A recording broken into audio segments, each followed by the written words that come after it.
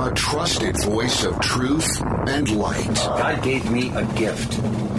I shovel well. I shovel very well. And a rally point for those who've accepted the reality that they are not sheep. We've got a blind date with destiny.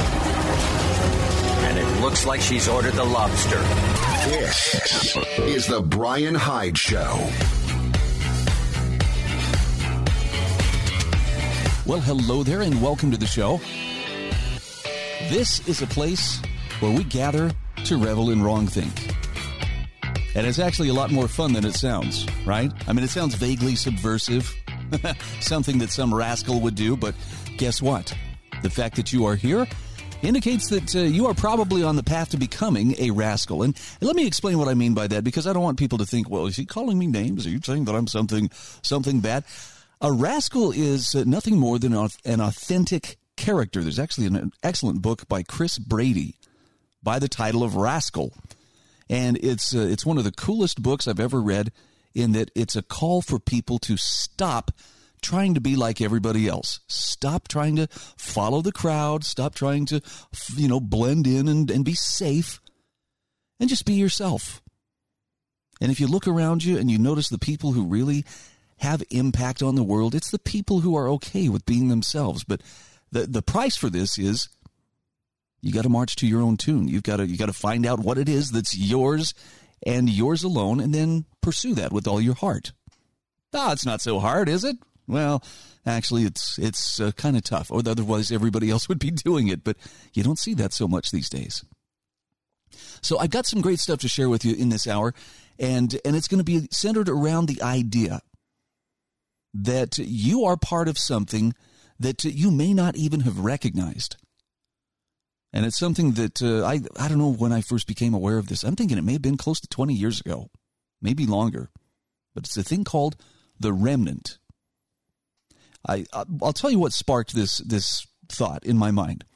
One of my dearest friends, one of the truest defenders of liberty that I know, he and I stay in touch a lot because we have a lot to talk about these days. And there's just a ton of stuff happening that is disturbing to anybody who's paying attention. I've got friends who've said, look, if you don't feel sick to your stomach, you're really not paying attention.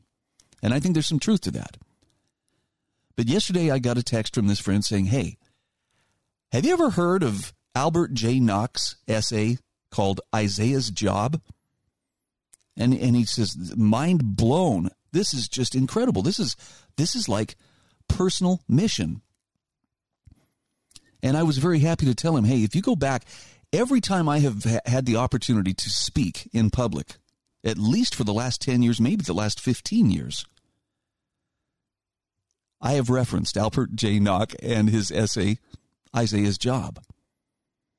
And the beautiful thing about that is, in a nutshell, what Albert J. Nock is talking about is something that I think some people are feeling. I was going to say a lot of people, but I don't know if it's a lot of people. I think it maybe is just some people. I suspect you may be one of those people. So let me pose this question to you. Just, answer this in your heart. You don't have to shout out the answer if you're driving along in the car. But do you feel almost a sense of calling to stand for what matters in your life? In other words, it's not just, it's a good idea. And, I think I should probably, give a nod to it. Yes, this is good. I approve. But to actively stand for what you believe. In fact, let me take it one step further. This is going to push some people right to the point of discomfort, but here we go. Do you get a sense that maybe God has something in store for you? It's yours alone. It's a unique way to impact the world that only you can do, with the caveat, with God's help. And if your answer is even, well, maybe, or I've kind of thought that, or if it's a definite, yeah, absolutely, I feel that, then I want to recommend Albert J. Nock's essay, Isaiah's Job. It's something you should read sooner than later. I'm going to get to the essay in just a moment, but I want to set the stage by first exploring the difference between a disciple, a follower, and a cheerleader. If you're going to stand for something in your life, you should probably know the difference between these categories and how they how they contribute to the structure of a movement. Now, Dr. Gary North wrote about this clear back in 2004. And this is his explanation. He says, in every movement we find these three classes of adherents: disciples, followers, and cheerleaders. And it's not always clear in the early stages of a movement which adherent belongs in which category. So let's start with the disciple. Gary North says a disciple is an early convert. He decides that a master teacher has something to say that's both unique and important, so important that the disciple publicly abandons his commitment to the status quo. He establishes a personal relationship with the master. At this early stage, the master must be careful in the selection of disciples from the pool of enthusiastic candidates. The more attractive he is, or the more attractive his doctrine, the more people he will attract. The character and commitment of the would-be disciples are not tested. And he reminds us, out of the 12 disciples, Jesus did attract a ringer. Then saith one of his disciples, Judas Iscariot, Simon's son, which should betray him? Why was not this ointment sold for 300 pence and given to the poor? This he said, not that he cared for the poor, but because he was a thief, and had the bag, and bare what was put therein. Okay, good lesson there. Ludwig von Mises had two sets of disciples in his career. The first came to him in the aftermath of World War I, when socialism was attracting the best and brightest of a generation. Mises' challenge to the economists and the intellectuals of his day was comprehensive. In Economic Calculation in the Socialist Commonwealth, published back in 1920, and in Socialism, published in 1922, he threw down the gauntlet to socialists everywhere. Socialism is economically irrational, he argued, because it abolishes private property and therefore abolishes capital markets. Men cannot know what any resource is worth without free markets to inform them, and they cannot know what the most valuable use is for any scarce resource. Well, a group of very intelligent young men switched their allegiance from socialism, and they identified with Mises. Now, some of these names you'll recognize. Maybe some you won't, but they included F.A. Hayek. Ever read The Road to Serfdom? Wilhelm Röpke, Fritz Malchup, Gottfried Haberler, and Lionel Robbins. We're talking Europe, right? You can tell because I'm having trouble with the names. These all adopted Mises' views back in the 1920s, and they also established personal relationships with him. And in the 1930s, as a result of a prolonged worldwide depression, all but Hayek and Röpke switched the allegiance again, this time to the mixed economy. We're talking about the one articulated by John Maynard Keynes. Hayek had attracted his own followers in the early 1930s, John Hicks, G.L.S. Shackle, Kenneth Boulding, Nicholas Cador, and Abba Lerner. All switched to Keynes and away from Austrian economics. Now, Mises' second group of disciples assembled in the post-World War II period when Mises was living in New York City. His evening seminar at New York University was the equivalent of his by-invitation-only seminar in Vienna. And among his disciples were 4 PhD students: George Reisman, Israel Kirzner, Louis Sperato, and Hans Sennholz. Then there were Bettina Bien, her future husband Percy Greaves, and Rothbard. Yes, Murray Rothbard. Henry Hazlitt was at the time one of the most influential disciples. At a distance, 25 miles up the Hudson River, were the senior staff members of the Foundation for Economic Education. Now, the point here is this. What he's trying to tell us is disciples go out and recruit more people. Some of these recruits become disciples of the disciples. They recruit followers. Now, I know a lot of names have been dropped here, and there's a good chance that you're not familiar with very many of them. But look at the pattern. And this is the key. When it comes to being a disciple, it's usually not, this is not the pathway to a life of ease and fame and recognition and accolades. Typically, disciples have to give up something. I mean, look, the root word for discipline, disciple, there's sacrifice involved. But I think the most important takeaway about what it takes to be a disciple is you have to be willing to be called away from the status quo. You have to be willing to walk away from the status quo. And there just aren't that many people today who are in a position mentally, maybe sometimes financially, where they can do that. Now, when we come back on the other side of the break, we're going to talk a little bit about followers. These are the people who don't really have direct contact with the founder. They're attracted by the founder's books or other written materials. Maybe they're attracted by one of the disciples, but they remain at a distance, and they do their best to think through the principles of the founder. In other words, they start to view the world through his glasses. And there's nothing wrong with being a follower, so don't take that as a pejorative. But we'll get to the cheerleaders eventually, and we might get a little pejorative when it comes to describing them. By the way, there is a link to all of the stuff I'm talking about here, including Albert Nock's essay, Isaiah's Job, in the show notes at thebrianhydeshow.com. You might want to check it out.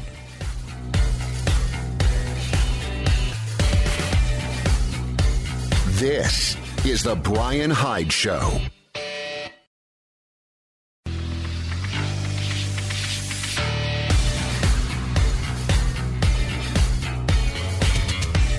This is The Brian Hyde Show. Welcome back. Our show is brought to you by great sponsors like MonticelloCollege.org, also LifesavingFood.com, and the Heather Turner team at Patriot Home Mortgage in St. George, Utah. Sorry, I had to throw that last part in there because I never know. This program could be heard almost anywhere. I was looking actually at some of the different places where the podcast version of this is listened to. And I'm happy to tell you, 95% of my audience is right here in the good old USA. 5% of my audience is spread throughout the world. And we're talking through about, I think, 3, maybe 4 dozen different countries. But this one sort of blew my mind. 1% of that 5% of my listening audience, podcast listening audience, outside of the U.S. is in Brazil. I mean, look, I was a big fan of Sergio Mendes, but I don't know. I'm really not sure what that means. So I've been sharing with you this disciples, followers, and cheerleaders concept. This is something Dr. Gary North wrote about clear back in 2004. You understand, disciples challenge the status quo. They are actually a founder or someone who has something very innovative, challenges the status quo. The disciples turn their back on the status quo. I think the Bible, it went something like, and they straightway left their nets and followed him when Christ called his disciples, okay? But then there come followers. And what the followers do is they extend the founder's message to the world at large. They write or they teach. Maybe they just read and apply what they've read to their immediate circumstances. But their goal is to extend the founder's innovative vision of the world to those around them by word and deed. Now, followers receive little applause, but that doesn't bother the ones who are truly dedicated because they're not really after applause. They might get opposition, but that also doesn't bother the hardcore. In fact, they expect opposition. So they go about their business day by day, and if anyone asks them why they do things differently, they provide an answer. If you remember, Peter, a disciple of Jesus, told his readers, "Sanctify the Lord God in your heart, and be ready always to give an answer to every man that asketh you a reason of the hope that is in you, with meekness and fear." That last part, by the way, is important.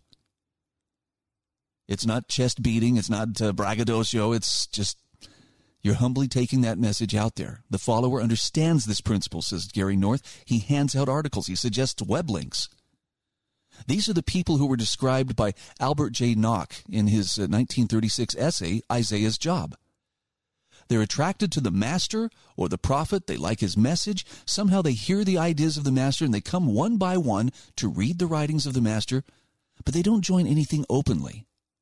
They do not think of themselves as organizers or even as part of an organized movement. They internalize the message and they begin to apply it. Now, a cheerleader. All right, let's get to the cheerleader. A cheerleader seeks attention. A cheerleader wants to be seen. It's not clear to him or anyone else why he should be seen. His means of gaining attention is to attach himself to a team. He wants to be on the winning side. He wants to be seen on the winning side. And cheerleading is an American institution. Now, it serves no useful purpose, but it's always there at high school and college football and basketball games. Where there's a large crowd to see the team, there will be cheerleaders. With sports where there is no crowd, there are no cheerleaders. And cheerleaders pretend that they control the crowd. The crowd pretends that their organized cheers in some way help their team or thwart the opposing team. They stand, they sit, they cheer in an organized way. They do what the head cheerleader tells them to do. But these efforts have no effect. The team pays no attention. The outcome of the game is not influenced by organized cheers. This is Bula Bula in action. It's a system of pretense, layers of pretense. The cheerleader thinks of himself as part of the team effort, but he isn't. The individuals in the crowd think of themselves as part of the team effort. They aren't. When cheering really matters, there is no organized direction. Individuals get excited by something on the field and they cheer. And this unorganized noise may actually have an effect on the team, but that which is organized doesn't. In fact, cheerleaders want to bask in the glory of the team. They want to think that the public recognition accorded to team members will be accorded to them as part of the team. But a cheerleader is easily replaceable. If he's replaced, there will be no perceived difference in the actions of the crowd or the team. And of course, no cheerleader wants to admit this. The cheerleader is part of the game's environment. He doesn't make the team, but he doesn't want to be part of the team. He doesn't have the talent to make the team. Above all, he does not want to be part of the crowd. The office of cheerleader exists for the sake of cheerleaders. It has no useful function other than this. Gary North says it's for public amusement and personal ego gratification. Now, occasionally, cheerleaders do acrobatic stunts, and they deserve recognition for this. But remember, these skills have nothing to do with the outcome of the game. The cheerleaders are there for the amusement of attendees when nothing important is happening in the game. For those who are paying close attention to the game, cheerleaders are a distraction. And his point here is that in every ideological movement, there are cheerleaders. They want to be part of the disciples, but they're not sufficiently gifted or committed, or maybe they showed up late. Access is closed to them. And they don't want to be part of the crowd because it's not enough for them to be followers, grubbing out a daily existence in terms of the founder's precepts. They want to be seen by all as almost a team member, almost important to the cause. They see the conflict of visions as a game, and what they fear most is rejection. They fear rejection by the captain of the team. Rejection would expose them as peripheral to the outcome of the game. They don't want to be peripheral to the game, but they cannot get on the field. Besides, those opposing linemen are bruisers. Pretty interesting distinction, right? So the conclusion Gary North comes to is followers need disciples to extend their vision. Founders, rather, need disciples. Sorry, bad eyes here. Disciples need to recruit more disciples, and they also need followers who will cheer them on when the going gets tough or when victory is in sight. There is therefore a role for the person in the stands who knows which team he is cheering for. At key times, his cheering may actually help the team when combined with unorganized cheering of those in the stands on his side of the field. Movements need committed followers. But Gary North says, as far as I can determine, nobody needs cheerleaders. I mean, it's nice to win the big game, but Bula Bula has nothing to do with the victory. Neither does Sis Boom Ba. So I don't know where you might find yourself. But that's an interesting way to look at how movements are structured. And if you are one of those brave souls who feels that sense of calling to extricate yourself from any of the mass psychoses that grip so much of our society, you are likely a part of what is referred to as the remnant. And this is where it really starts to get interesting. I highly recommend Albert J. Nock's essay, Isaiah's Job. That's one that you ought to read. And I want to just give a very brief explanation. Actually, I'll probably have to do this in the next segment. But when Albert J. Nock wrote Isaiah's Job, to set the stage for it, he had been visiting with a European acquaintance who expanded some political economic doctrine which seemed as sound as a nut. In fact, Albert Nock said, I couldn't find any defect in it. But at the end, his friend told him, I have a mission to the masses. I feel that I am called to get the ear of the people. I shall devote the rest of my life to spreading my doctrine far and wide among the population. What do you think? And Albert Nock had some tough love for his friend. It wasn't that he had a bad message. Remember, he said, I couldn't find anything wrong with it. But he told him, if you are trying to take that message to the masses, you should probably rethink what you're trying to do, because the masses, when given a choice, more often than not will say, free Barabbas, right? In other words, the masses really don't want to hear what you have to say. Now, that's the bad news, right? Because the masses are more consumed with really transitory things. They want accolades. They want pats on the back. They want someone to tell them how great they are. They want checks with their name on them, as Tom Woods says. But there is a group out there that really wants to hear that message. That group is the remnant. That's the group for whom truth matters more than almost anything else. We're going to talk about them when we come back after these messages.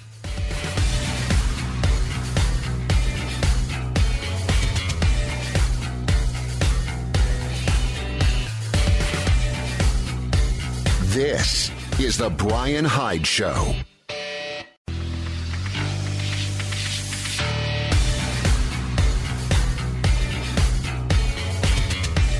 This is the Brian Hyde Show. Once again, thanks for being part of our growing audience of wrong thinkers. Our program is brought to you in part by Patriot Home Mortgage, specifically the Heather Turner team at Patriot Home Mortgage in St. George at 619 South Bluff Street. Heather's NMLS ID is 715386. Patriot Home Mortgage is an equal housing opportunity lender, and you can call 435-703-4522. Bottom line, let's say that you're moving to Utah. You're moving to southern Utah. You found the home of your dreams. Let the Heather Turner team at Patriot Home Mortgage quickly get you the loan you need at the best rates possible. They've got the experience, they've got the clout to make it happen, and you need to do it without delay, because that is one competitive housing market out there. Well, let's talk a little bit about Albert J. Nock and Isaiah's job. So Albert Nock was approached by a friend who said, I have a message, I have a mission to the masses. I am going to go out there and get the ear of the people. I shall devote the rest of my life to spreading my doctrine far and wide among the population. And Albert Nock, as he thought about what his friend was doing, said, maybe you should consider the story of the prophet Isaiah. And since his friend was Jewish, he thought, okay, well, in the Old Testament, let's talk about it. And Albert Nock reminded him the prophet's career begins at the end of King Uzziah's reign, about 740 BC. And in the year of Uzziah's death, the Lord commissioned the prophet to go out and warn the people of the wrath to come. Now, Albert Nock is paraphrasing, of course, when he says this, but the Lord tells Isaiah, you tell them what a worthless lot they are. Tell them what is wrong and why and what is going to happen unless they have a change of heart and straighten up. Don't mince matters. Make it clear that they are positively down to their last chance. Give it to them good and strong and keep on giving it to them. I suppose I perhaps ought to tell you that it won't do any good.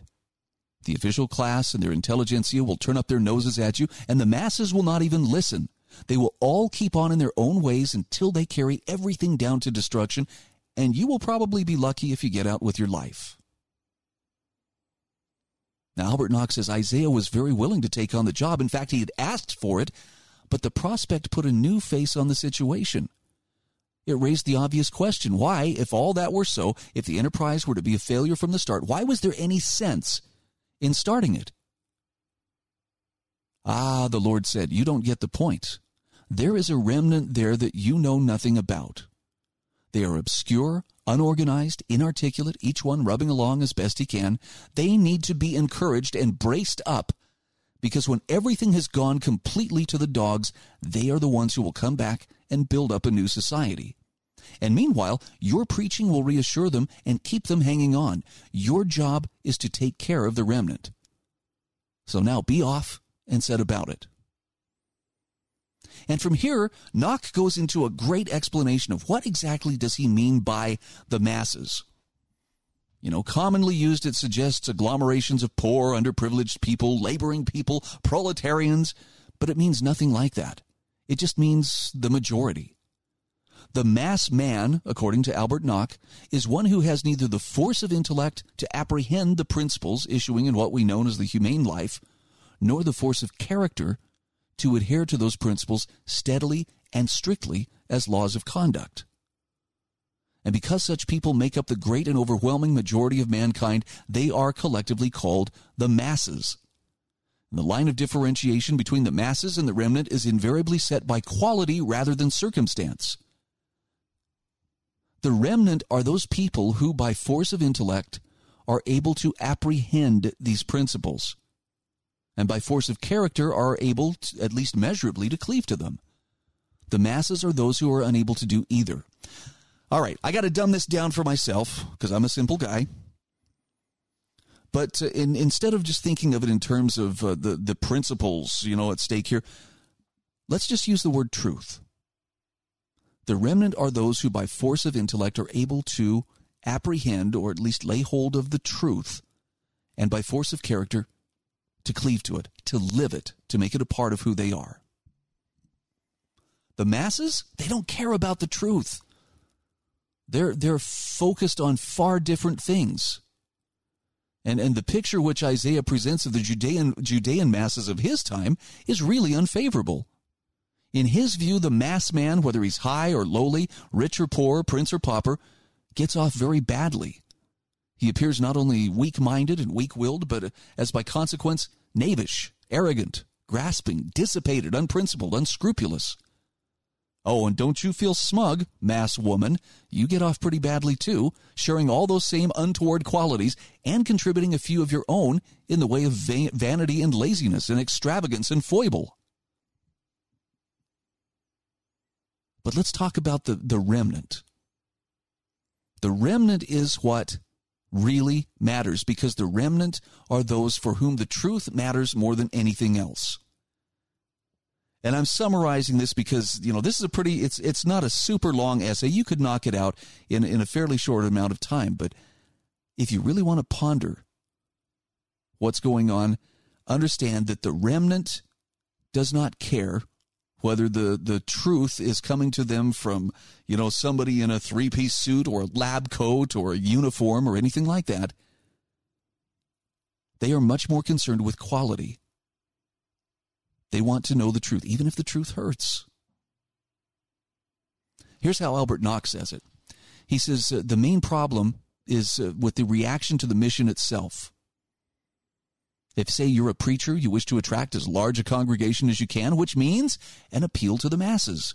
And this in turn means adapting your terms of your message to the order of intellect and character that the masses exhibit. You understand what he's saying there? If you're an educator, say with a college on your hands, you wish to get as many students as possible, and you whittle down your requirements accordingly. If you're a writer, you want to get as many readers. If a publisher, as many purchasers. If a philosopher, many disciples. If a reformer, many converts. If a musician, many auditors, and so forth. But he says, as we see on all sides in the realization of these several desires, the prophetic message is so heavily adulterated with trivialities in every instance that its effect on the masses is just to harden them in their sins. Meanwhile, the remnant, aware of this adulteration and the desires that prompt it, turn their backs on the prophet and will have nothing to do with him or his message because he waters it down for the masses. Now, Isaiah did not have that problem. In fact, he worked under no such disabilities, according to Albert Nock. He preached to the masses only in the sense that he preached publicly, meaning anyone who liked could listen, anyone who liked could just pass on by, but he knew that the remnant would listen. And knowing that nothing was expected of the masses under any circumstances, he made no specific appeal to them. He didn't accommodate his message to their measure in any way. He didn't care two straws whether they heeded it or not. As a modern publisher might put it, he wasn't worrying about circulation or about advertising, just speaking the truth. So with all such obsessions quite out of the way, he was in a position to do his best without fear and with being answerable only to his boss, the Lord. Think about that when you think about the messages that you consume and the sources from which you get your information. Are they watered down, or are they otherwise made to appeal to you? Do they appeal to baser instincts? In other words, try to make you angry, try to make you fearful, try to make you proud. I'm better than those people, those idiots. Just a little something to think about. Here's the kicker. The masses don't care about the truth. What they care about is whatever is in it for them next. And this is one of the reasons why it's okay to find yourself out of step with the masses. Frankly, in this day and age, if I see somebody out of step with the masses, I'm like, cool, that's a person I can respect. Not that I'm disrespecting anybody else, but, someone who's willing to not march in lockstep, that's very good. But for the prophet Isaiah, all he had to do was speak the truth, give his best, and that was enough for the remnant. And I believe it's the same thing in our day. You don't know who the remnant is. They're quiet, they're unassuming, they don't draw attention to themselves. Why? Because truth matters to them more than accolades. They're people you would probably overlook in most public settings. Why? Because they're not drawing attention to themselves. But they're essential. And I speak to you as though you are part of that remnant. You are essential. Why? Because your attachment to truth is what will enable you to be the kind of person who can help build things back up when it all comes crashing down. And it does from time to time. This is not new. This is not like, oh, that's never happened before in human civilization. It has. So if the truth matters more to you than those feelings of comfort or the feeling of acceptance or the feeling of, well, at least I am on the side of the majority, I can't recommend this essay enough. Albert J. Nock, Isaiah's Job. Yes, it's in the show notes at thebrianhydeshow.com. We'll be back in just a moment. This is The Brian Hyde Show.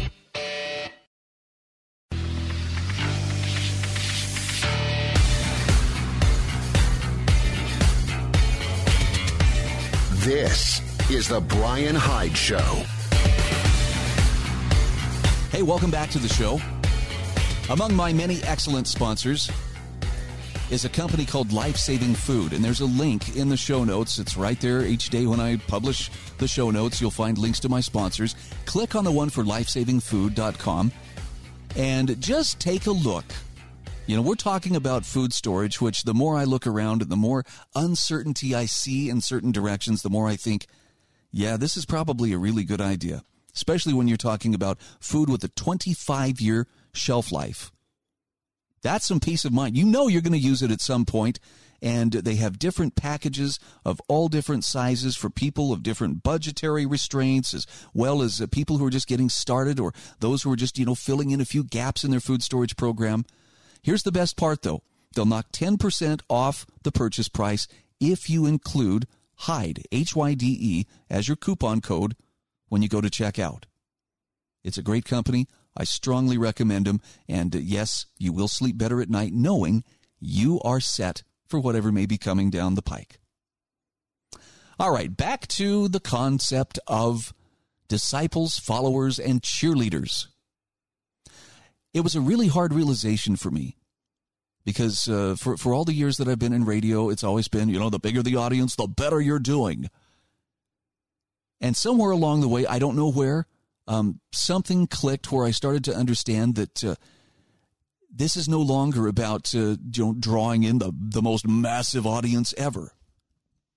In fact, if you want a mass, you want to appeal to the masses, you got to be more superficial.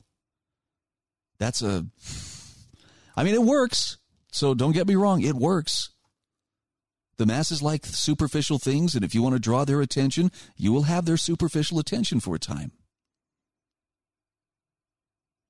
But if you're looking to just simply give your best, whatever that message is, you have to accept the fact it's not for everybody. I like how T.K. Coleman from the Foundation for Economic Education puts it. And he says, it's very simple. Not everybody wants what you have to offer. That's life. But he says some people desperately need what you have to offer. That's purpose. So if you've been thinking, well, I don't know, I don't know if I want to speak up. I don't know if I want to draw attention. Does it matter if anybody's even listening? They're listening. But you have to be okay with the idea that it may be a smaller number of people because that message may not be for everybody. And that's okay. It doesn't mean that the people who don't need it or don't want it are stupid or evil.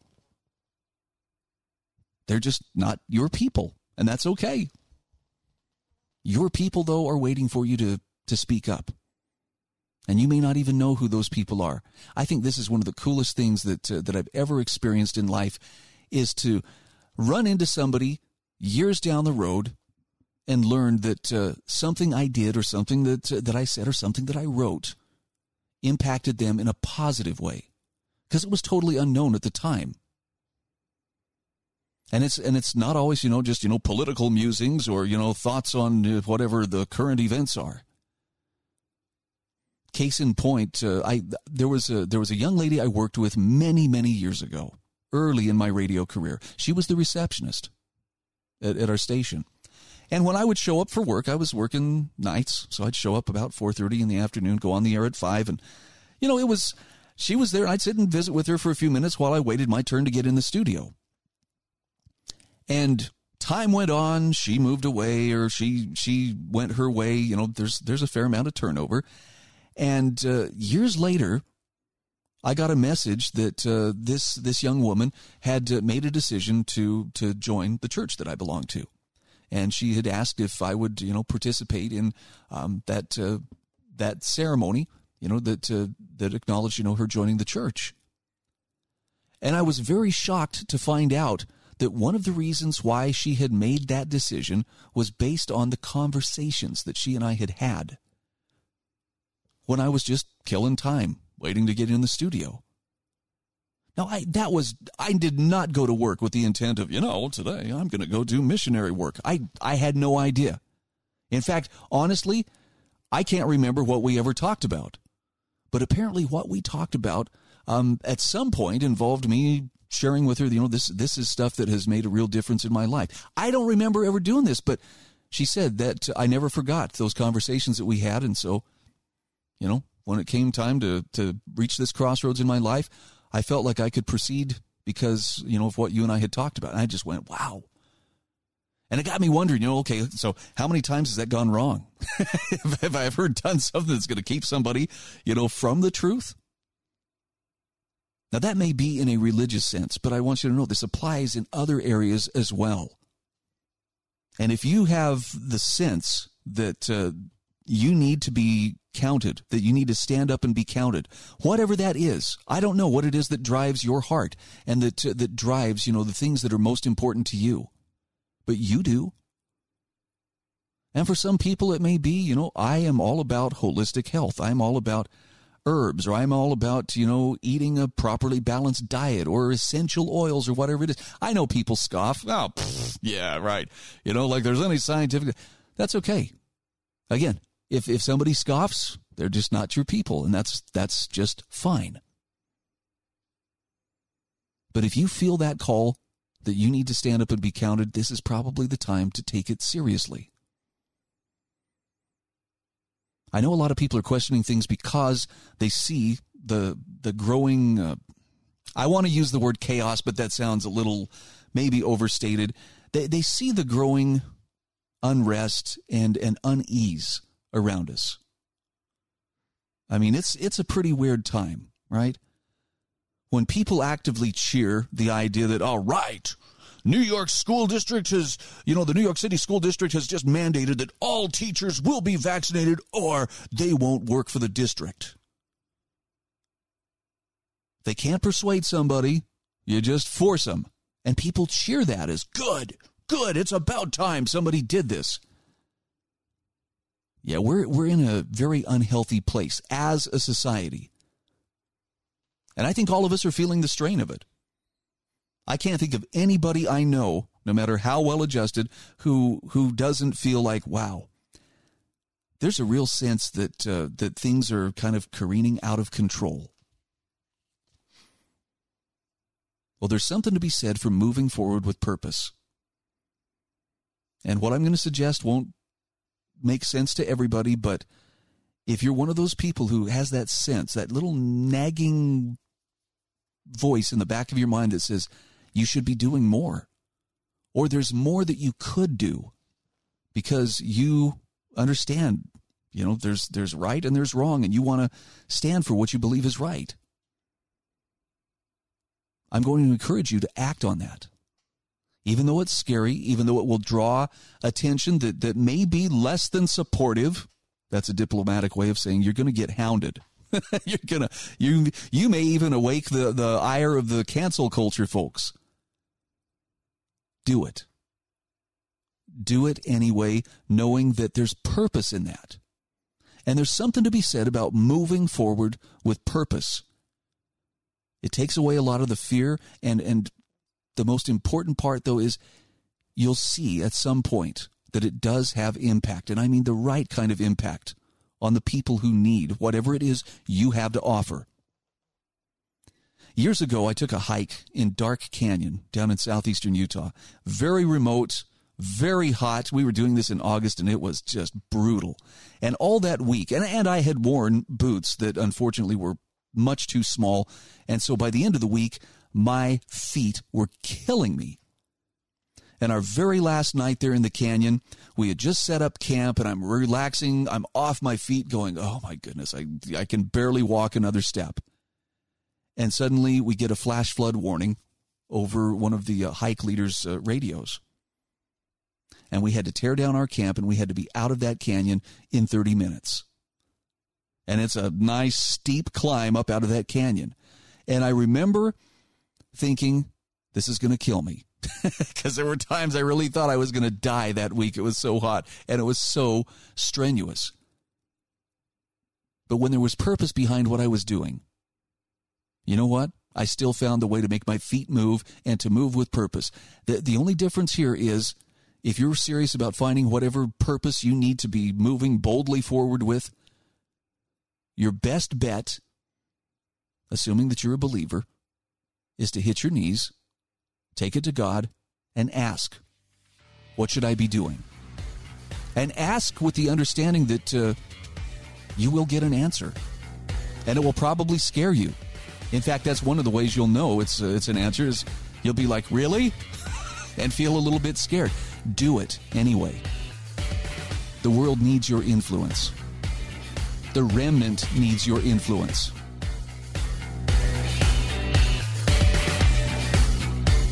This is the Brian Hyde Show.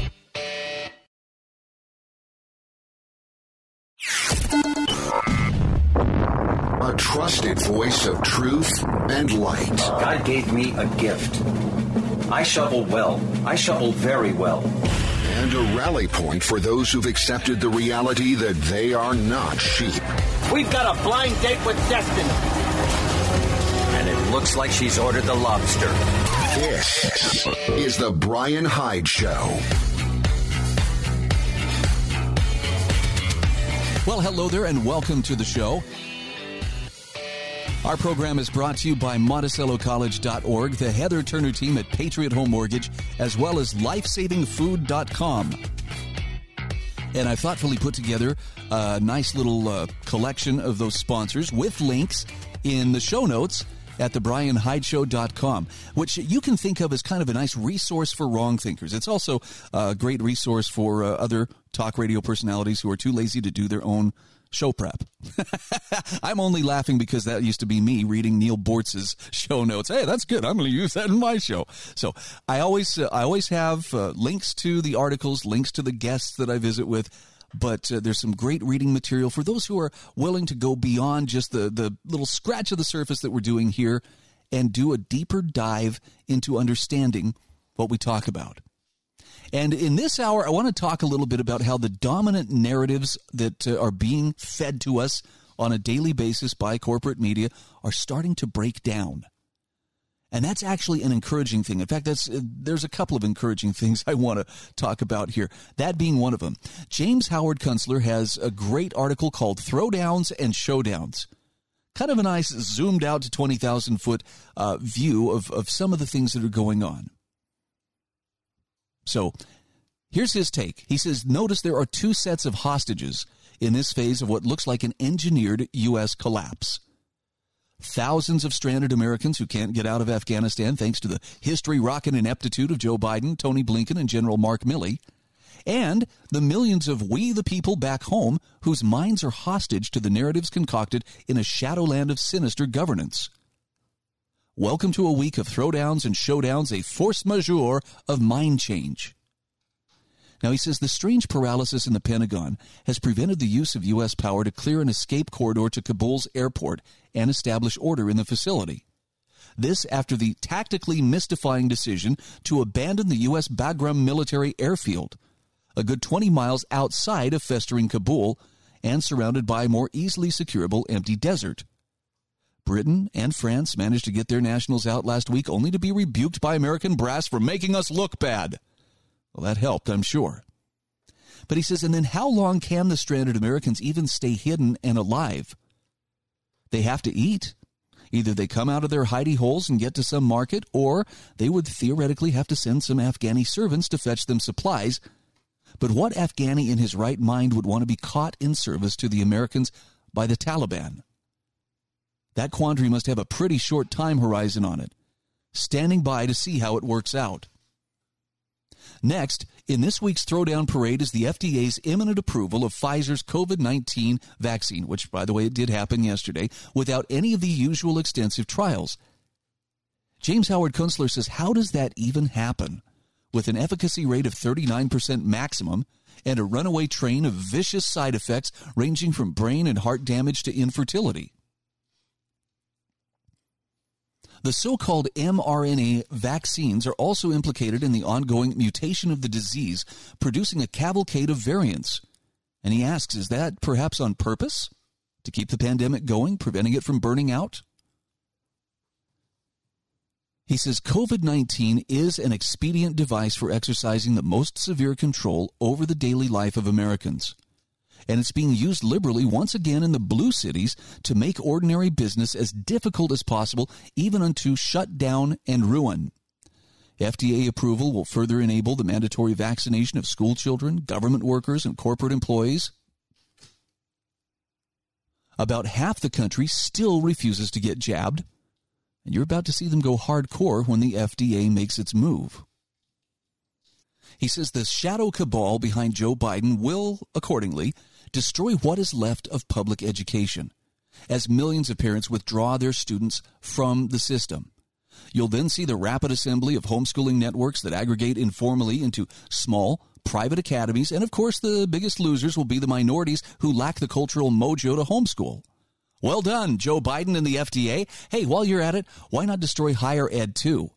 That sound you hear is plywood getting nailed up on the windows of countless insolvent small colleges. He says the school result will be one part of a greater uproar against the confabulated hysteria of COVID-19. Throwdown will lead to showdown as the alienation of we the people from a tyrannical rogue government bangs the crisis gong.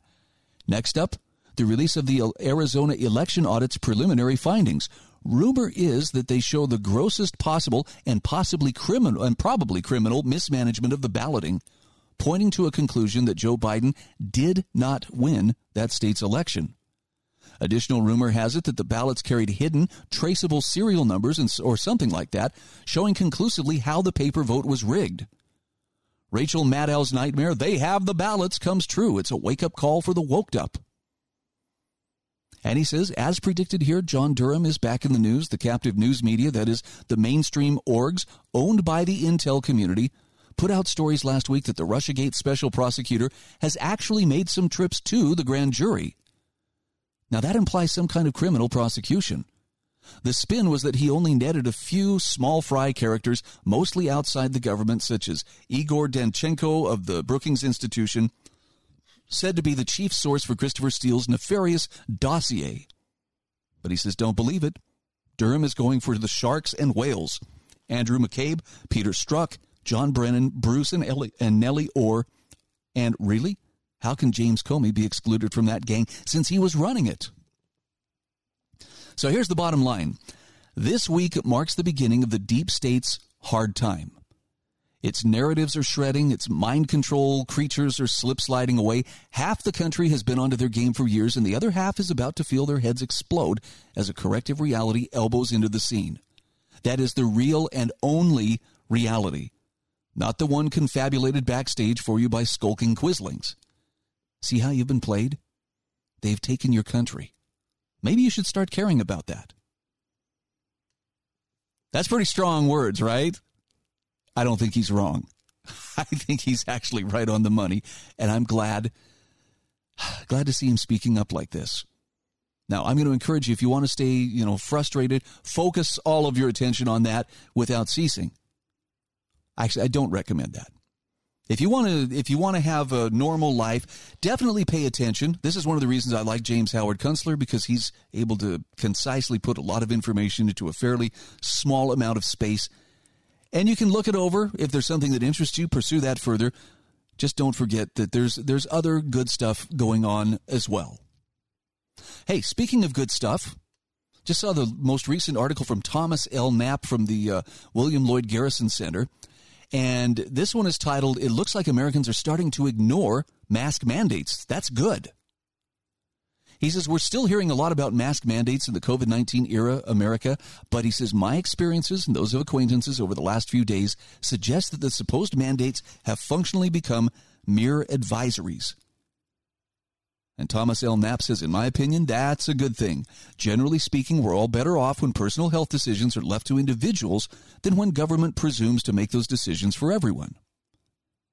Many Americans began voluntarily donning masks when public health authorities were still yelling at us not to, and drastically reducing our outings and interactions before government started trying to put us all of us toffs who could stay at home and watch Netflix while essential peons delivered our groceries, under house arrest. Policy is a trailing, not leading indicator." So he has a few different anecdotes where he says, look, these are places where I've seen people saying that they're just not going to go along with it. One of the most encouraging is New Mexico blogger Kent McManigal, who notes at Hooligan Libertarian that although the state's government has reimposed its previous mask mandate, and believe me, they are very, very serious in New Mexico, only about 25% of shoppers do seem to be ignoring it. And this is the good news: the stores aren't hassling those shoppers about it. So maybe, just maybe, the spell is starting to break. Look, I'll admit, when I went to church this week, I was actually kind of nervous, because I didn't know for sure what I was going to find in terms of, would I find everybody masked up, and would I be the odd man out? Because I don't wear masks. I just don't do it. And I'm happy to tell you that when I stepped into my congregation on Sunday, maybe 10% of the people were wearing masks. And the rest of them were just going about their lives. I mean, there was no open kissing. Nobody wiped their nose and then shook hands with that hand. Nope. Lots of common sense. But I was very grateful to see that normalcy, like it or not, seems to be returning. And that's a good thing.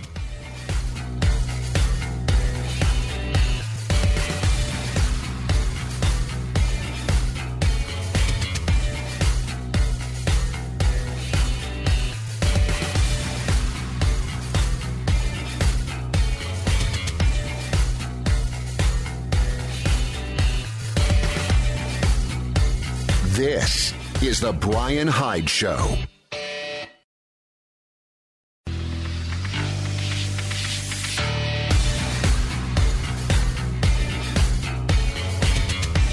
This is the Brian Hyde Show. Hey, welcome back to the show.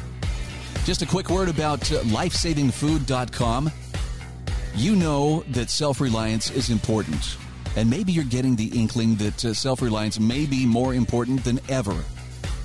I mean, look at the lengths to which certain government agencies, advocacy groups, big tech, and big corporations are going to pressure people into doing the right thing and getting that COVID vaccination.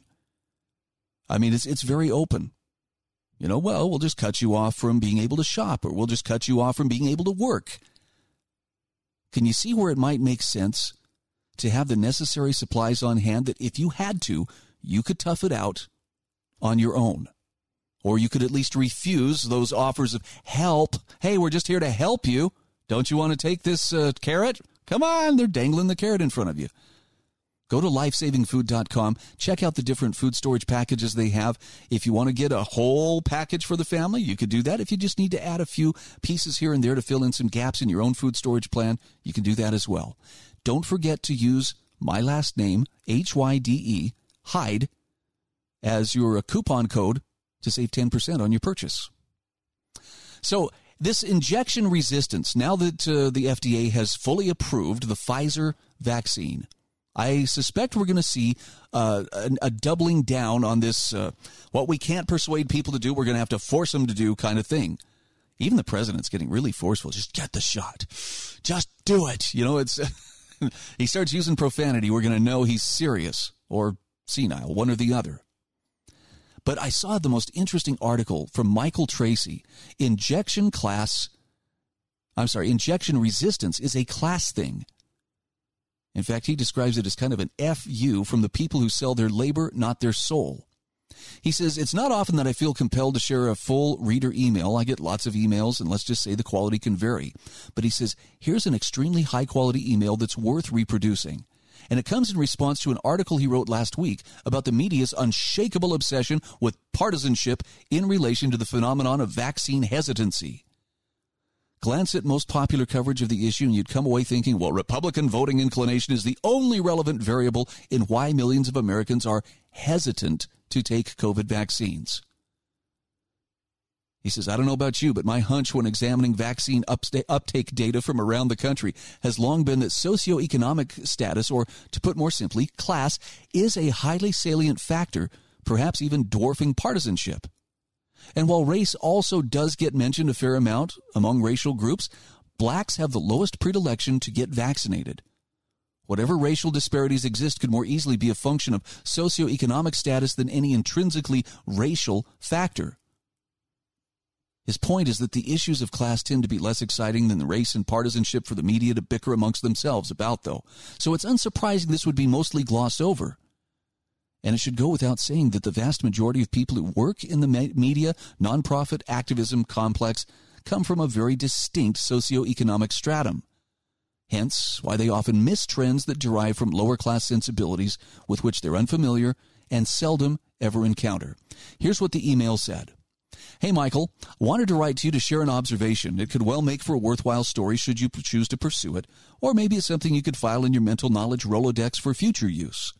Or maybe it's useless and I'm wasting my time. If nothing else, I get to put my thoughts on paper.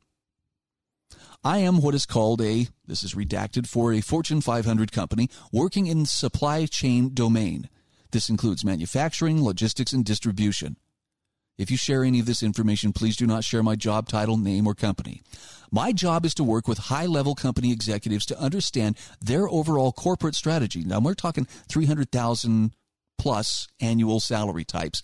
Then with low-level distribution center and factory workers, $12 to $15 an hour types, to understand their day-to-day jobs and then deliver complex multidimensional technology solutions that execute on those strategic goals while making life easier for floor workers. In other words, I really cut across income levels every day. I also make a point of presenting an unassuming persona that has much to learn and is highly curious. This generally signals to the majority of people I work with that they can both A, impart their knowledge willingly to me, and B, more importantly, speak candidly. In order to know what I need to know, what I need to deliver in a technology solution, I must understand the needs of the affected parties up and down the corporate ladder. This method of communication has proven effective in getting people to open up about what's important to them, what's challenging in their day-to-day jobs, and what they think would make the operation better. Now, he says, as a result, I believe, perhaps arrogantly, I'm uniquely positioned to make observations about both groups of people. He's had C-suite executives open up to him about booze and weed-fueled nights of scandalous behavior on work trips, and hourly laborers open up to him about dying relatives and 9/11 conspiracy theories. And he takes pride in listening to them and not betraying their trust. But he says, I have noticed with absolute clarity a stark divide in vaccination behavior. I hop around between my home in whatever city to our facilities in the South, Midwest, and on the West Coast, and I can tell you at each site the picture is the exact same. My company has a program where you can shed the standard COVID protocols if you provide the company with proof of vaccination. Well, he says, without fail, corporate management and executives are vaccinated at near 100% rates. Likewise, without fail, hourly laborers who are almost all white in the Midwest, almost all black in the South, and all mixed up on the West Coast are vaccinated between 5 and 15%. And vaccinations are concentrated almost entirely in the old folks. Now, he says, I've heard this over and over, that this is a political phenomenon. Vaccine hesitancy is a problem of white Republicans, of course. But he says, in reality, I don't think it has anything to do with race or political alignment and everything to do with social class. He says, I read somewhere a tweet from someone who seemed insightful, who said that the centers of power in this country have so heavily relied on propaganda and psyops that the hierarchies that run these centers of power have themselves begun to select for people that are most likely to buy into the propaganda. As a result, you don't have an evil ruling class, just a delusional one that has entirely bought into its own narrative. The people who do not move up the ladder, though they may be competent and capable, are restricted by the fact that they don't buy the narrative. And he says, if that's true, I think it makes absolute sense. The people who are most likely to be company men, the people whose entire lives are defined by their status in a Fortune 500 organization, who are the most married to the corporate narrative and who are the most likely to be absent critical thought, are the ones who are almost universally vaccinated. The people who do not live in that world are almost universally not. Now, the email writer says, I've not seen one person break it down this way. I bet if you spent a week or two digging into the research on this, you'd see just how true it was in all the numbers available to you. And the author here, Michael Tracy, says, hey, what I like about this email is it cuts through all the typical narrative gamesmanship and it lands on something, spurred by this person's direct personal experience that's been largely unremarked upon in the whole vaccine hesitancy debate. If getting the vaccine burnishes your place within a corporate hierarchy or some other institutional hierarchy of which you are a part, then of course you're going to be more likely to get the vaccine. But if you have essentially no hope of ascending a corporate institutional hierarchy and little investment in your corporate structure at all, because you ultimately experience it as a menial job to make ends meet, then of course you're going to be less likely to get the vaccine. It makes total sense. Thus, vaccine hesitancy would seem to coordinate with the strength of one's institutional attachments. There's more to this article, and I'll have it included in the show notes. I strongly recommend you take a look at it by going to thebrianhydeshow.com and just checking out today's show notes. This is for August 24th. Isn't that something? Challenging the narrative really should be second nature for all of us. Not just because, of COVID or because of vaccines, but because if you want to remain tethered to reality, you've got to be willing to challenge the narrative. But as most people are aware, it can also lead to some uncomfortable truth. So you got to be okay with, a little bit of discomfort.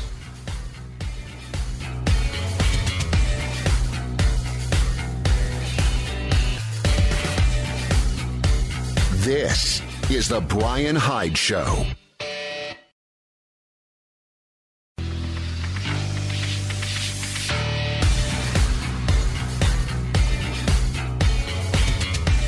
This is the Brian Hyde Show. All right, welcome back to the show. I am pleased once again to catch up with my friend Eric Peters from EPAutos.com. Eric, I trust you're in good health, mentally and physically. Amazingly so, yeah. And mea culpa for the phone snafu. I was trying to avoid telemarketers. Oh, no problem. Hey, nobody is going to fault you for avoiding telemarketers. So That's one of life's small annoyances. Every time I think it can't get weirder, things get weirder, and I don't even know where to start here. I will say, you mentioned something before we jumped on here, and that is Trump speaking in Alabama this weekend. Mm-hmm. Very enthusiastic crowd right up until the moment he told them to get vaccinated, and then what was all that booing about? Well, exactly. What was all that booing about? People have had enough of it, and it has made me very, very wary and suspicious of what the Orange Man is all about. I lost faith with the Orange Man before the election, actually, over his standing there like a spray-tan cinnamon wooden Indian next to Fauci for all those months, and doing very little, if anything, to prevent the weaponization of hypochondria, which is why we're in this mess that we're in. And now he's out there giving talks and continuing to push this vaccine which has, a 39% efficacy record, I think, is the current number that the government has now approved, the same government that's just desperately frantic to force everybody to be injected with this vaccine that clearly does not work, and not only that, does the opposite of working. It makes people ill. It makes people more ill than they were before. It's insanity.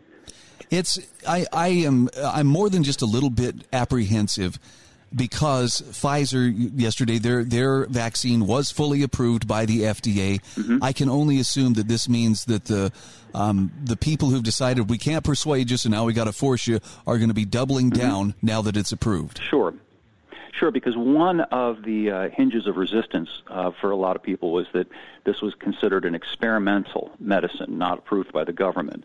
But people should understand that the safety trials that have been performed to anoint it with FDA approval were performed by the same vaccine companies that make the vaccines. Any conflict of interest there potentially? There have been no long-term valid studies of the effectiveness of these vaccines, much less the long-term consequences of this vaccine. But we know, because it's indisputable, that the vaccine does not work. In Israel, the cases are exploding among a population that's more than 90% vaccinated. So that clearly tells you these things don't work. And then on the other end of the scale, we've got the horror stories about people developing Bell's palsy, people dying, all sorts of horrific and apparently permanent side effects resulting from these vaccines. So why in the world would the government approve such a thing? They pulled the swine flu vaccine off the market back in the 70s when 50 people died. Wow. Yeah, I have to wonder why it's so different this time. This apparently this is like 9/11. It ripped a hole in the time-space continuum, and so all bets are off. But I can't for the life of me figure out why. Well, I have come across what I think is a persuasive reason. I think that they are desperate to prevent a control group from remaining, meaning people who have not been vaccinated, people who haven't bought into all of this sickness psychosis, who remain healthy, and who for that reason stand in stark contrast to the people who are getting sick, who are practicing all the kabuki, including the vaccination. They can't have that. So what they want is to get the overwhelming majority of the population vaccinated to hide the fiasco, because that way, if everybody's sick, then they can just say, "Oh, it's the virus. We're having such trouble corralling this virus. Here, have another shot. Have a third booster. Have a fourth booster." But it gives the lie to the whole thing if 40 or 50% of the population that doesn't get needled remains perfectly healthy, just like months ago when people were walking around with the mask, as you and I have talked about, and not getting sick. It kind of let people see, literally, look, that person isn't wearing a mask. They're fine. They're not getting sick. Maybe wearing these masks doesn't serve any purpose. Yeah, there's something to be said, too, for the idea that, look, no one is opposed to physical health or to medicines that actually help cure or prevent sickness. Nobody. Sure. But there's also a decided lack of trust in the organization that's pushing this the hardest, namely the federal government. And to me, if somebody wants to get the vaccine, I think that's their prerogative. And I'm not going to try to tell them, oh, don't do that. But the fact that it's being forced so hard, you pointed this out in an article. Suspicious. Well, you wrote about how it's the precedent that's established. If we can set aside this respect for your bodily autonomy in this case, what's to stop us from setting it aside when it becomes convenient in an emergency? Of course. Well, let's step back a minute and note that there's no mandate or pressure for people to take aspirin when they have a headache. Right? True. People take aspirin because they know that there's virtually no risk to taking aspirin, unless you're somebody who, let's say, has a bleeding issue. If you're, I forgot what the name of the disease is, hemophilia. A handful of people potentially can have a problem from taking aspirin, but for the most part, there's practically no risk, and there's lots of benefits. You have a headache, you've got some joint pain, pop a couple of aspirins, great. Nobody has a problem with that. So it ought to raise questions when they're trying to really aggressively force you, and you've got to do it right now, right now. I've remarked before, it's like the practices of an aggressive used car salesman or a timeshare salesman who's trying to con you, who's trying to separate you from your money. Only in this case, they're trying to separate you from your health. And not just that, now we'll get into this thing that you were mentioning. If they can set the precedent that they can force you to take this vaccine, then they have established the precedent for making you take other vaccines. And all of a sudden, your general health becomes a matter of public concern. Why not force people to go in for annual physicals, for example? And if you chafe, if you say no, if you decide that you disagree with what the doctor tells you, now you've got a doctor with a gun, a doctor who's empowered to force you to do what he says. And if you don't do what he says, this becomes either a criminal offense or, perhaps as they did in the old Soviet Union, they'll pathologize it. And they say that if you question whatever the doctor, the expert says, then you must be mentally ill, and you have to be put away somewhere for your own good so that we can keep you safe. That's where this is headed, and people really ought to think about that. Well, if government had not become so involved in the vaccination effort, there would probably be a lot less vaccine-hesitant people, myself included. But because government got involved, it became politicized, and when things become politicized, then it all becomes about how can we force you to do what we're telling you to do. Of course. Another aspect of this, too, is that the dominant risk factor for this sickness is obesity. And that's a fact. That's acknowledged science. If you're greatly overweight, if you're morbidly obese, you're the kind of person who's likely to get sick, and you're likely to get seriously sick if you get this sickness. And that's also true for other sicknesses. But we don't have a campaign against obesity. We don't have public service announcements telling people, look, stop eating so much, maybe eat better food, maybe drop some weight. That would be a great way to increase people's health and reduce their vulnerability. But we're not allowed to talk about that. Somehow that's fat shaming. That's mean-spirited. But other people who are healthy and who are not at any kind of risk at all, really, from this meaningfully, like children, for example, and people who are 25 and younger, who are, I think the figure is 0.025% infection fatality rate for people in that age group, they're told that they have to put on a mask. They're told they have to roll up their sleeve and be injected with this vaccine that could kill them, that could render them infertile, that could give them Bell's palsy and all sorts of other horrible, life-altering, permanent afflictions. It's outrageous. I'm with you. Somebody, I think it was Tom Krannawitter, likened the government as Lucy holding the football, for Charlie Brown. And telling us, come on, I promise, it's going to be just fine if you just come up here and get the shot. And, we have a pretty long track record of knowing what happens every time the Charlie Brown goes to kick that football. And by the way, I want to mention, I don't know whether you caught this, but the FDA is actually looking into, I think it's the Pfizer thing, Pfizer jab, and the correlation with myocarditis, heart inflammation, and blood clotting. And if they're admitting that publicly, that they're looking into that the problem is enormous and the pressure is enormous for them to look into it. The cat's out of the bag. People are aware of these problems. They're also aware because of a number of high-profile cases. For example, Jesse Jackson and his wife are now in the hospital with the Rona despite having been vaccinated. So again, just connect the dots, use logic. What in the world? Why would you take a medicine that doesn't work, that could potentially cause enormous problems for you? No, an excellent point. And it's sad because the mandates from workers, President Biden is from companies. The president is encouraging corporations, make your employees get it. He's require them. it. He's not encouraging. Let's use straight language. He's threatening them. This is all about threats. It's not, we recommend that you consider. It's you will do this or else. Yeah. And because this is all about control and domination, that's what this is all about ultimately. It has nothing to do with health. It's about establishing a regime under which all of us are beholden to these medical experts and required to submit to whatever their diktats are. And, these diktats can be used to control and micromanage literally every aspect of our lives. Hold that thought. We're going to be back in just a moment. Eric Peters from EPAutos.com is my guest. Stay with us.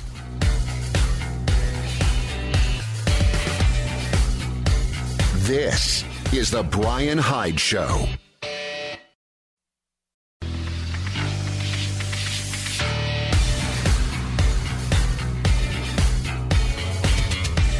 This is The Brian Hyde Show.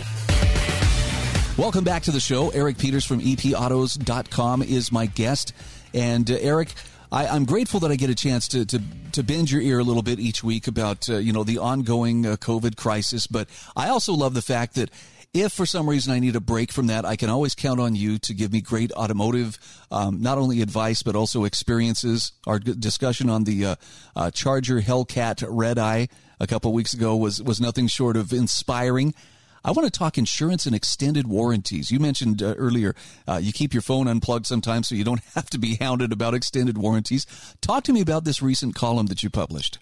A column by way of analogy comparing health insurance specifically with these extended warranties that are hard sold to people in the same manner that health insurance is sold to people. And really fundamentally what both are selling you is fear. They want you to be terrified that something bad is going to happen unless you pay them a lot of money. And of course, the fact of the matter is they've done a lot of calculation to determine exactly what the likelihood is that they'll ever have to pay you a penny as opposed to how much you're going to pay them. And by and large, if you practice due diligence, whether it's with health insurance or with extended warranties, the last thing that you should invest in is an insurance policy. Far better off to invest in due diligence and put aside some money for the extraordinarily unlikely event that something's going to happen that would cost you more than what the warranty or the health insurance policy is going to cost you. Interesting. We're pretty easy to manipulate. I hate to say that, but as a species, human beings are pretty easy to pull the strings on. Well, we are now. We didn't used to be. That's my perception of it at any rate. I think for several generations now, fear, constant peddling of danger has been the order of the day. You and I are old enough to remember a world where you could turn on the news and it wasn't one hysterical, screaming, oh my God, the world is going to end story after the next. It was just, oh, well, today there was a bill in Congress and, there was a parade in town and the star of this TV show did this or that, and it was calm. The world was calm. It wasn't a constant crisis from day to day to day, but it has been now, particularly since 9/11, as the chimp, as I style him, likes to put it. And so people are in this state of paralytic fear about everything. So now it is very easy to hook them and bait them into buying things they don't need on the basis of crisis. And, oh my gosh, if you don't do this, you're going to die. You're going to end up without any money because you're going to be bankrupted by the hospital bills or your car's going to break and all this other nonsense. Wow. So what do you recommend a person do to maintain a healthy perspective? Well, with regard to cars, it's pretty simple. Do a little due diligence. And what I mean by that is if you're contemplating buying a car, look into whether that particular car has a good track record. Is it considered to be a generally reliable car? Has it had recalls?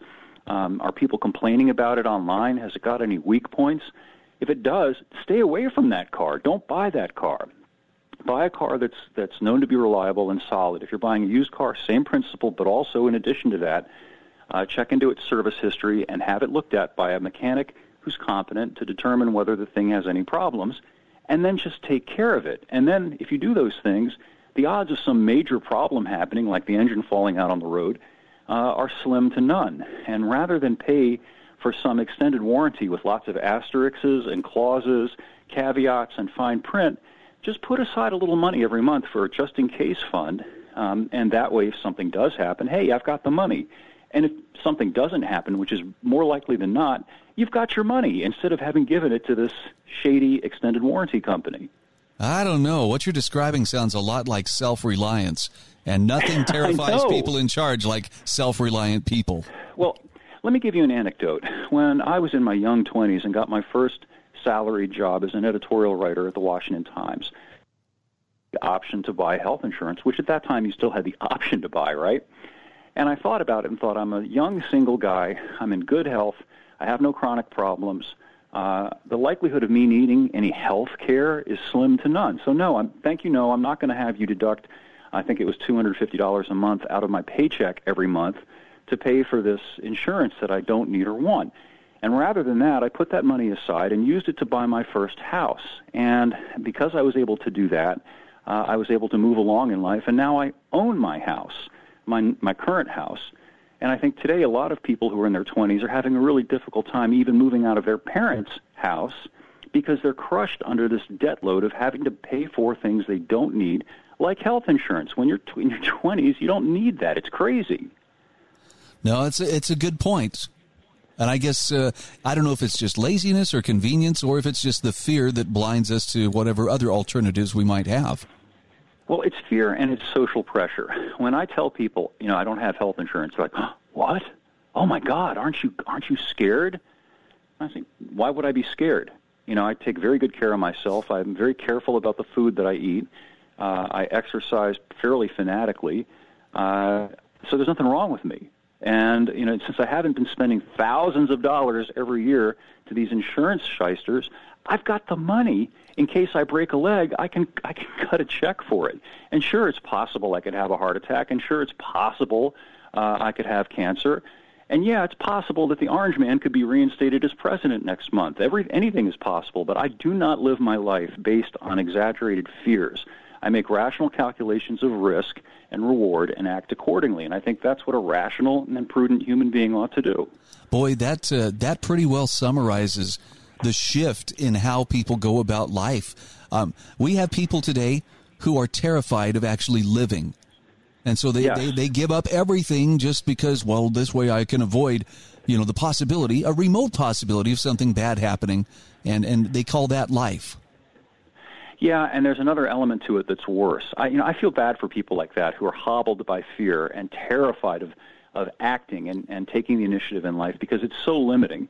It prevents them from living, as you say, and from going out there and exploring and confronting challenges and surmounting them. That's bad enough. That's a tragic thing. But what has happened lately is that's metastasized, and it's not enough that these people are risk-averse themselves. They want us to practice their risk aversion and be forced to do as they do because they are scared. We must be scared. This manifests in the masking. They're terrified that they're going to catch a bug. So I have to wear a mask because of their fear. And that's intolerable. I won't have that. That's where I've drawn my line in the sand. I refuse to be bound by the fears of other people. Hold me accountable for what I do. If I do something that causes harm, I will happily be held accountable for that. But keep your fear in your pants and keep it to yourself. That's your problem, not my problem. Hear, hear. I think of the person on Twitter last week who was saying, everybody, please take your multivitamin so mine will work. Yes, I saw that. That was hysterically funny. Well, I appreciate everything that you're doing to help people, keep their sanity in a time where basically the people who are trying to remain sane, the people who are trying to remain tethered to reality are treated as, lunatics, shunned. Yeah, and we can't permit that. I like to think of myself as a patient and kind person, an empathetic person, but I will not tolerate being maneuvered into feeling guilty about something that I have no reason to feel guilty about. I will not be shamed. I'm sorry that other people are afraid. I know that their fear is legitimate. That doesn't make their fear binding on me or you or anybody else. And I think that is where we all need to stand up and say, no, enough. I'm sorry that you're scared, but you're going to have to figure out how to deal with your fear and stop trying to force everybody to live their lives according to what you're scared of. Absolutely. Eric, let's take the minute or so that we have left here. Let's talk a little bit about your website. For people who are getting acquainted with Eric Peters for the first time, what will they find at epautos.com? Well, it's kind of an eclectic thing. I started out just writing about cars, but of course now we write about philosophical and political topics as well. You'll find things about new vehicles, old vehicles, motorcycles, which are a passion of mine, new and old, how-to, helpful tips, that kind of thing. Almost anything, frankly, under the sun that I can think of that's of interest to people, you'll find there. And we also have a body of very bright, very articulate people who post comments on their own and for whom I feel a great debt of gratitude and respect because they really add a lot of value to what goes on there. Okay, and I would encourage people read the comments too. Eric's got a very faithful readership and some really smart people, and I always feel a little bit wiser for having read what they contribute. Too. I do too, and I encourage anybody listening to this who'd like to join in to do so. Unlike a lot of these other websites, I will not monetize your information. You can post anonymously. There's no suppression of speech. As long as you're not profane and abusive, you can let fly with whatever you feel like letting fly with on my site. Okay, I'm including a link to Eric's webpage in the show notes, which you can find at thebrianhydeshow.com. Eric Peters, thank you so much for being my guest once again. Likewise, Brian. Look forward to our next one. All right, we'll talk again soon. This is the Brian Hyde Show. Please do yourself a favor. Check out the show notes at thebrianhydeshow.com. Maybe give a little love to my sponsors. Drop them a note. Tell them their message is reaching your ears.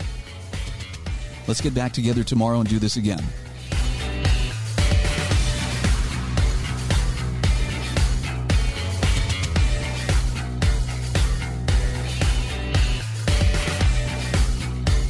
This is The Brian Hyde Show.